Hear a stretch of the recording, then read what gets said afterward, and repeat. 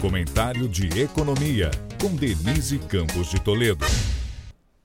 O mercado recebeu com animação a aprovação da reforma tributária pela Câmara, vendo como um importante avanço para a simplificação do sistema tributário. Isso apesar do excesso de exceções de setores, produtos e serviços que terão alíquotas menores ou até isenções, como as igrejas em geral e atividades coligadas. Outro jabuti foi a possibilidade de os estados criarem tributos sobre produtos básicos, como minério, petróleo, mas ainda se conta com alguma revisão no Senado, onde o projeto não deve ter tramitação urgente, como na Câmara. A aposta é no impacto positivo que as mudanças tributárias possam ter sobre a economia a longo prazo. É uma perspectiva após décadas de espera pela reforma. Só que o mercado também devolveu parte do mau humor provocado ontem pelos dados da geração de emprego no setor privado nos Estados Unidos. O payroll, indicador mais relevante divulgado hoje, mesmo com o desemprego lá caindo para 3,6% e aumento dos salários, mostrou uma criação de vagas abaixo do esperado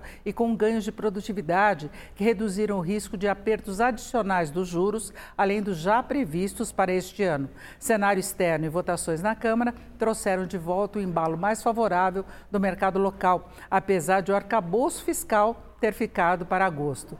Segue a confiança em um cenário mais benigno para a economia no que se refere à inflação, ao início do corte dos juros básicos, crescimento acima do previsto e até para o ajuste das contas públicas. É o que tem sustentado a Bolsa em recuperação, com o dólar mais baixo, assim como a menor pressão na curva de juros, que interfere no crédito e já vem antecipando a trajetória de cortes da Selic. Denise Campos de Toledo para o podcast do Jornal da Gazeta.